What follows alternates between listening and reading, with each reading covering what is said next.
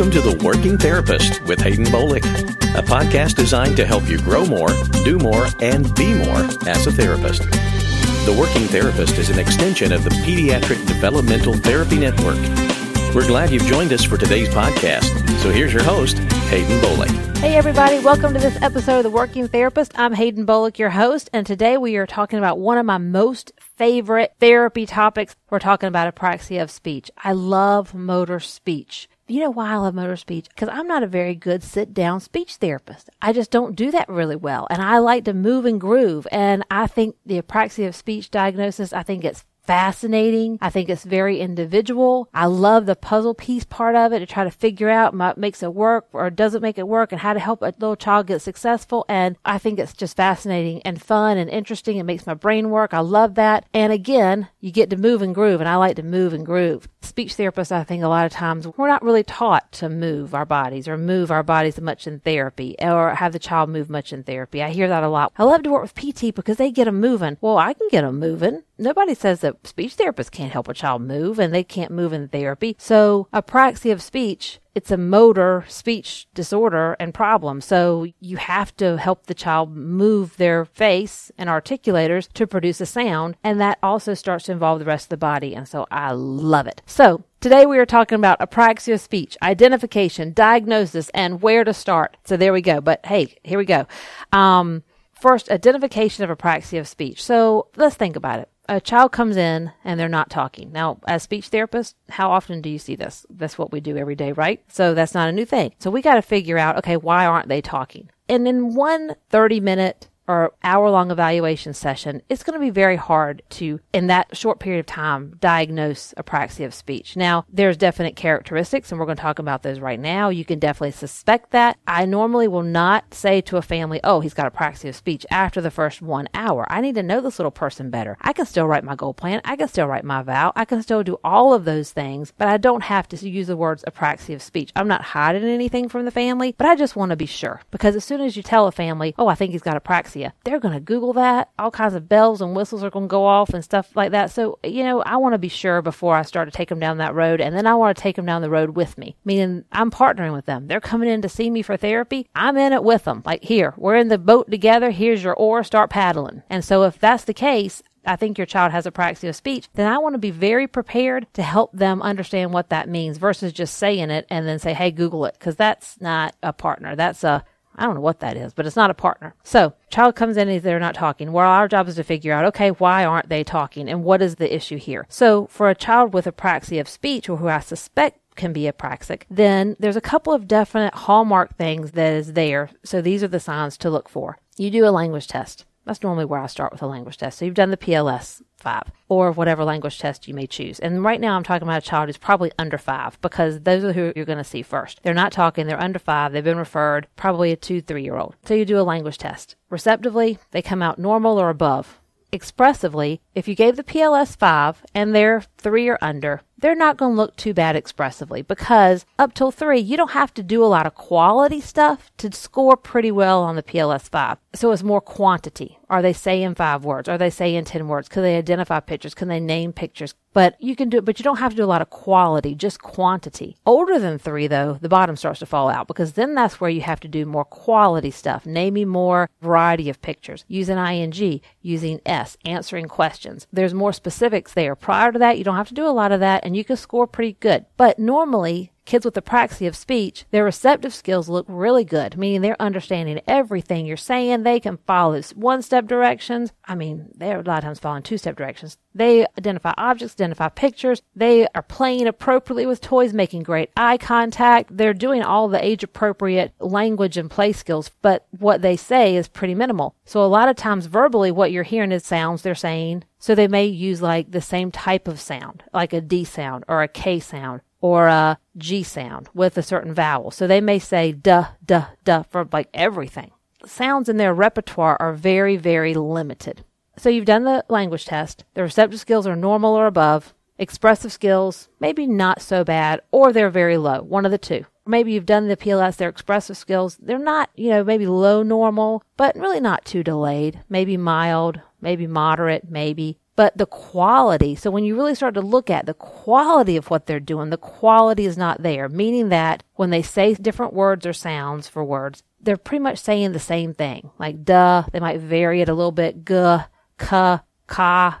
They may have the same type of vowel or the same one or two consonants they're saying. So not a lot of variety there. Also, expressively, if you got a 3-year-old and receptively, they're pretty high up there, but expressively, they're not doing a variety of sounds. So then I start to ask the parents some questions. And so I'm thinking, okay, well, expressively, they can do everything within normal limits or above. So obviously, somebody at home is talking to them. They're reading to them. They're talking to them. They're explaining things because the child wouldn't receptively be at that level if somebody wasn't. So think about what's happening with the child in their environment. Are they in daycare? Are they at home? Are they with grandma? Are they with neighbor? Somebody's talking to this child on a regular basis. So that makes me start to think, then why aren't they talking? Why isn't their expressive skills up with their receptive skills? There's got to be a reason. So if they've had normal environmental stimulation and they have normal cognitive ability, then why isn't their expressive skills staying up with that? Well, there could be a couple of different reasons. One, hearing. So you want to ask, okay, this child has a lot of ear infections. Oh, and then parents are like, oh my gosh, well, they've had like 6 of them or 7 of them within a last year period. Well, then that's the first place I go. So let's look at the hearing. Have they had a full audiological assessment? Have they seen an ENT? Have you talked to the pediatrician about that? So then I start to go down, do they snore?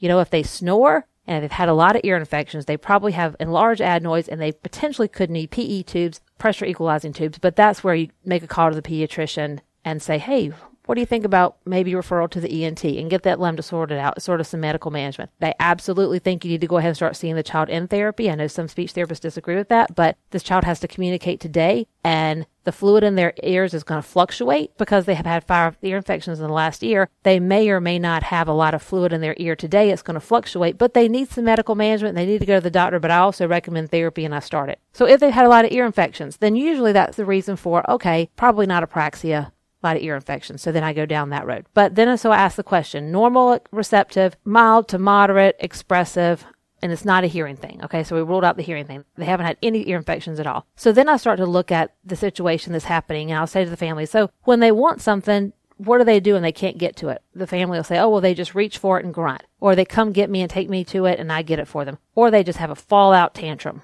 And I'll say, okay, so there's a reason that they're doing that. So why are they doing that? Is it apraxia or is it something else? Then I start with some more testing to try to figure it out, and I start to pay attention to their speech. If they're only saying one type of sound, like duh, duh, duh, ka, ka, ka, but they're using it a lot, meaning like they're trying to talk to you, but you're not getting it. That's different than a child who wants to communicate, but then they just fall out with a quick temper tantrum. That is their communication system, and it's very effective.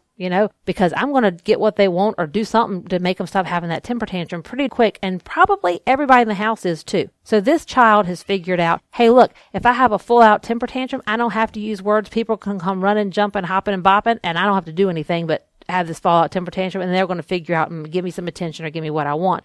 So a child that goes from 0 to 180 with a full out temper tantrum, I don't necessarily think right off first apraxia. So then I'll start doing some therapy to figure out if I teach them, can I get them to do something to get something? Will they come on board with me? A lot of times the kids who are doing fallout temper tantrum like very quickly and they're using that for their communication system, it's harder to teach them to do like a sign for more or a request for me or to knock on the top of a lid and open the box up for something, because that temper tantrum is so effective. It's so much better for them to get immediate attention than knocking on a lid and open up a toy. So it takes a minute or two to get that. Usually children with apraxia, I can teach those other things pretty quick because they're not having a fallout temper tantrum on the floor immediately. So if you're saying kids with apraxia definitely have temper tantrums, yes, they have temper tantrums, but just give me 3 seconds and I'll explain. Now you get a different category of child, and they are, receptive skills are very high. Expressive skills, there's definitely a discrepancy. Expressive skills are lower, receptive skills are higher. The quality of speech is really, really poor, meaning they're only using a few sounds, a few vowels. They don't really combine sounds together. And when they're doing jargon, it's more of a, there's not a lot of variety in the sounds. They're not imitating anything. Hallmark of apraxia is not imitating. They're not imitating anything. They're not motivated to imitate. When you say red, say ball, they're not doing it. And their sounds are very similar, non-specific, and the same overall. And the quality is very poor. then I'm thinking maybe we're dealing with the motor speech problem and it could be apraxia, but I don't know yet for sure. So then I go and do what other types of assessment. So that's the first thing that gets me. So in terms of identification, those are the things I look at first. Expressive high, receptive low, quality of speech, sounds they're producing very poor. They may only be doing like 1 or 2 consonant sounds, maybe just 1 vowel sound, but they're trying to communicate with you in that way, or they may use a little bit of sounds, but they're not that interested in communicating with you overall. Because think about it, this kid's smart, but he's never had any success in being able to say anything and get anything back because nobody understands him. So eventually he's like, look, I'm not messing with you people. You don't understand me anyway. I know what I want. I'll just go get it and do it my own thing. But they're not really tantruming. They've just pretty much cut you out because you're not helping them anyway, and they've kind of written verbal communication off. So a lot of times these kids might be using some sounds in play, but they're not very different. But a lot of times some of these kids have sort of were using them and then they stopped. Not because it's an autism thing, because usually these kids' social skills and pragmatic skills are very high, and they're doing a lot of eye contact. They're responding to you as a person. They're engaging with you in play, but not really trying to say anything to you because their attempts to do all that in the past have probably not been very successful, meaning you don't understand them. So they're like, whatever. They kind of wrote you off. So those types of kids, I start to really think, maybe we're dealing with a motor speech problem. So then I go to do an oral motor assessment. So the first thing I do is I use a lot of the Deborah Beckman stuff. She has a nice oral motor assessment in her class. If you've taken it, I don't know, but it's a great class to take. I think it's a great oral motor foundation class.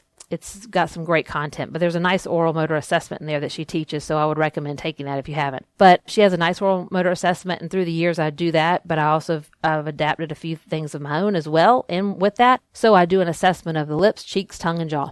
So for the lips, I want to know if they can pucker. Ooh, ee, ooh, ee, ooh, ee. Can they do that when I try to do that? Well, actually, the first place I start, let me back up, is can they open their mouth? Even without a sound. Can they just open their mouth with my model doing that? Can they stick their tongue out? Can they move their tongue side to side? And then, can they elevate their tongue up and lift their tongue up to their nose? Usually kids who have apraxia can't do any of that. They can't do that with a model, depending on how severe or not severe they are. Some children with mild apraxia can do that, but some can't. But even with the children with mild apraxia, it looks more disorganized. There's definitely groping involved. They have difficulty trying to figure out how to make the movement. They can't do it with a model, and they can do it more with verbal cues, or you give them a model, wait, stop the model, and then see if they can do it, and then they may be more successful. But with a direct model looking at you and doing it, they can't do it because that's the hallmark of apraxia. They can't imitate, and there's definitely groping involved. Then I also try to do, depending on what level they are, I may try to see if they can do ooh, ee with pucker spread with their lips. I can see if they can puff their cheeks. Now, 2- and 3-year-old, that's really hard to do. They can't do that anyway. Just typical developing, they can't. But depending on how old they are, with their jaw, I definitely want to see if they can chew 20 times on the right and 20 times on the left with a chewy tube. So I take a chewy tube, put it on the right-hand side, and see if they can chew. So I'm looking for jaw excursion, movement, but they should have a regular up and down jaw movement with regular consistency, and they should be able to chew 20 times on the right and 20 times on the left without any holding or pausing or rapid or change in the rhythm or the amount of the jaw excursion at all. All of it should say very regular rhythmic moving for 20 times on the right and the left. So I definitely want to assess that. And then I do like the Kaufman test of speech apraxia. I think that's a great assessment. I like it because it starts with the oral motor, the stuff that I've just explained, but it'll start to work on single vowels, single consonants, and then it'll start to combine consonant vowels, vowel consonant, consonant vowel, and then consonant vowel consonant. And then it will take it up to more complicated levels. So there's definite levels of that assessment. So it helps you if you just have a child who's at the oral motor stage, you can stop there, or you can continue on to the next stage and then the next stage and only do parts of the assessment. Now you can't get a standardized score, but at least you get some good evidence to put in your evaluation, and that helps with medical justification of therapy services and helps with the insurance companies. But I like it because you can give different parts of it. You don't have to give the whole thing. So I like the Kaufman test of apraxia. So I usually start with language, I do our oral motor, and then I do the Kaufman, see what I get with that, because ultimately I'm just trying to figure out what they can do and they can't do, but also understand these children haven't had any success with being able to produce different sounds consistently. So you want to be real sensitive because there's a lot that they're not able to do. So in the assessment, I don't want to push them so far that they're frustrated with me right off the bat. I'm trying to also establish a little bit of a rapport. So the Kaufman lets me start and do a little bit, but I don't have to go but so far. When they start getting super frustrated, I can just stop because they're going to tell me to talk to the hand anyway. So I'll give them the Kaufman and do that as far as I can. So what I'm really trying to figure out is what can they do?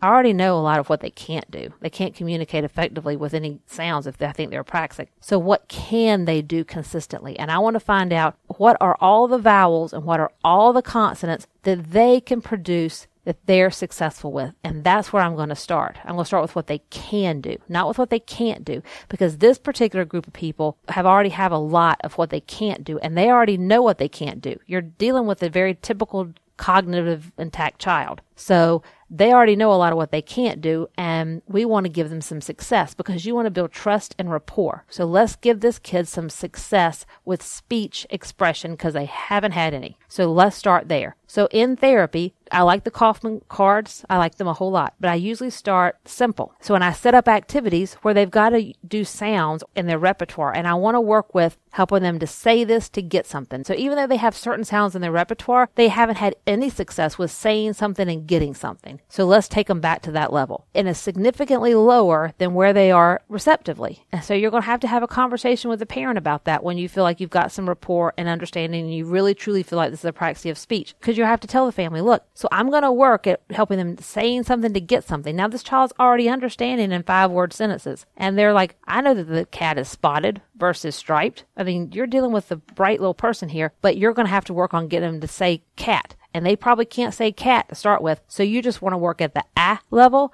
the K level, or the T level. And if they can't say any of that and you're working with a cat and they can say bees, then you're going to have to name the cat Bobo. Wherever they are, that's where you start and you set your activity around it. So if they can say bo, then you want to see if you can work on ba, bee, bye, boo, whatever it is. So you want to start at the consonant they can do and the vowel they can do and then start to build. And then I usually work on very simple vowels to start with. So if they can say bo, for example, then I want to work on ba. Because all you got to do for a ah is just open your mouth. Sometimes I might even have to separate it. Sometimes I may just work on the ah, and you may have to shape it. And so a lot of times you're going to have to touch their mouth and help them shape that sound. So you want to give them the cues. And so for the ah, all you got to do is cue. If you've gone through the prompt training, there's some great prompt cues for this. But if you haven't, then you can just help them to open their jaw for ah. So start with ah, or try E. Sometimes E is easier. All you got to do for your E is just spread your lips, like smile, E. That's it. So O is significantly harder than E or ah, but sometimes it doesn't make sense what they can do and can't do. So rock on with it. So you want to start with bo and have them work that. And then pretty much if everything's bo, then I would set up the activity where we had farm animals and we were going to do something with the farm animals and all of them are going to be named bo. And then suddenly, then we're going to try to get them to go ah and then E. And if they're really getting frustrated though, I'm going to back it up to O, to whatever they can do. So I'll start with what they can do and then I'll start to push a little bit to see where I can get them and how far I can get them to and what I can get them to do. What vowels can I get them to do? And I may stay with the same consonant because I teach more vowels at first than I do consonants. So more vowels and then I'll bring the consonants in and start to build those. But you want to get them so they can regularly produce a variety of consonant sounds, vowel sounds first and then I start adding consonants. But remember, they can't imitate. So if you say bo, say bo, say bo, whatever it is, they're not going to do it. So you want to do you want the cat, you want Bobo, Bobo, Bobo, and then you want to give them something with some cues so they can come close to it. If you're trying to work on ah and they are saying bo pretty consistently, then you want to give them something close to ah if they can't even get it. If they do any other sound besides O, then you throw a party like, whoa, you did it, you said it, because they've never had any success with saying something to get something. So you want to create the opportunity where they'll be successful and you want to start with where they can be successful and then start to add. So once you can start with where they are, and in each therapy session, you always want to end on a positive.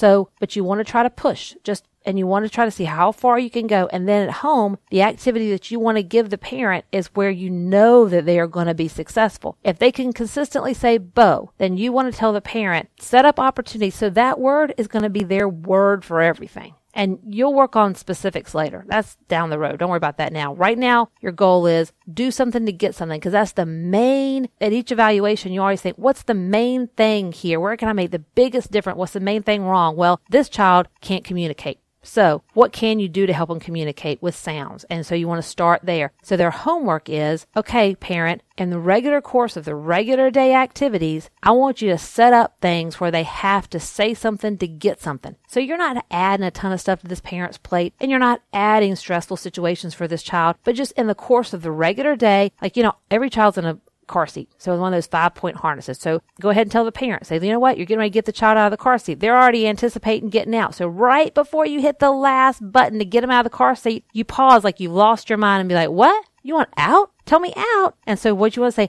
oh, for out. Now I know O and out don't sound the same, but whatever. He can say an O. So let's go with O. So right before you say oh. And then if the child says anything, tell the parent, throw a party like, woohoo, you said it. Hit that out button and get them out. Right before you go get them out of the bathtub, right before you just pause like you've lost your mind, like, you want out? You want up? Whatever the word is. And just have the child say anything. That teaches them, hey, when I say stuff, I get stuff. There might be something to this. All these people around me aren't idiots. And maybe I should try talking to these people again. So you want to start to develop that a little bit in this child. Now, I know the child isn't thinking that, but honestly, kind of, sort of. He's like, look, I tried to talk to you people. You didn't understand it. I cut you out a long time ago. So you want to recreate that chain of communication again. Right before you give them a cup of juice, you want to pause. You want juice? And you just want to get them to use their sound that they can use. So in the course of regular activities, just teach the parents how to put a pause so that there's not a lot of extra stuff that you got to do. And you're recreating that chain of communication again, or that opportunity for the child and making them understand this is something that's worthwhile doing. So hang with me, little person, I'm catching up. And then the next session is you want to see how far you can push them and how far you want to go, but you always want to end on a positive, especially at first. So you want to introduce the vowels. And I start, like I said earlier, I start with the vowels, but you also understand you're retraining the brain. You're trying to create speech motor pathways in the brain. So that means a lot of repetition over and over, and the imitation thing doesn't work. So you're going to have to do activities where they can use their sounds throughout regular course of activities without a direct model. So I use the ball run a lot, like the balls, you put them in the top of this ball run thing, and you hit the balls and they run down the track. Very cause and effect toy. Kids love the thing. But I use a lot of wind-up toys, and I'll use the sounds that they've got to make the wind-up toy for them to request, for them to do the balls, and I'll start to develop the ah, e, o, oo, whatever they're positive with, and then I'll very quickly start to combine it with whatever consonant they can do. So they can do a B, then I do ba, or if they can do a B, we start with B with all the vowels, and then I'll quickly move to a D, because also children with apraxia have trouble with voicing. So who cares if they're voicing it right or not right at first? It doesn't matter. If they're good at voicing and they're not good at unvoiced, stick with voicing consonants and go with B and go with D and G and forget K, T, and P. So just go with the voiced ones and don't worry about the unvoiced ones right now at this stage of the game. Start with what they're good at and build their speech repertoire, and then go from the single consonant vowel to consonant, vowel, and it may be that they're good at repetitive. So when I say consonant, vowel, it may be bobo, baba, bb, boo-boo, before they can do ba, bee, or ba, bay. You see how I changed the vowels, but the consonants stay the same? That's a very different thing, a much harder thing to do, and you have to be really conscientious of that. And that's one of the reasons why I really like the Kaufman cards, because they break it down real simple and build it back up, and it sort of outlines it all for you. So get some of those Kaufman cards. They rock. They're really good. And then I just start to add my own sounds, and I teach parents how to simplify it to the simplest level. And then we build back up to the real level. Like, I love the turtle card that's in the Kaufman cards, like turtle. You start with ta, consonant, vowel, same consonant, same vowel. Ta, da, ta, toe, I think. Then you start to build the turtle word. That's, to me, is a great example of that. So one thing I've got to mention earlier in the session is children with apraxia oftentimes can't produce really any significant clear word or anything. They've got very few sounds, very few vowels, but occasionally they'll come out with a word like watermelon, or screwdriver, or apple pie, and then they'll never say it again. So a lot of times parents will say, well, last week they said butterfly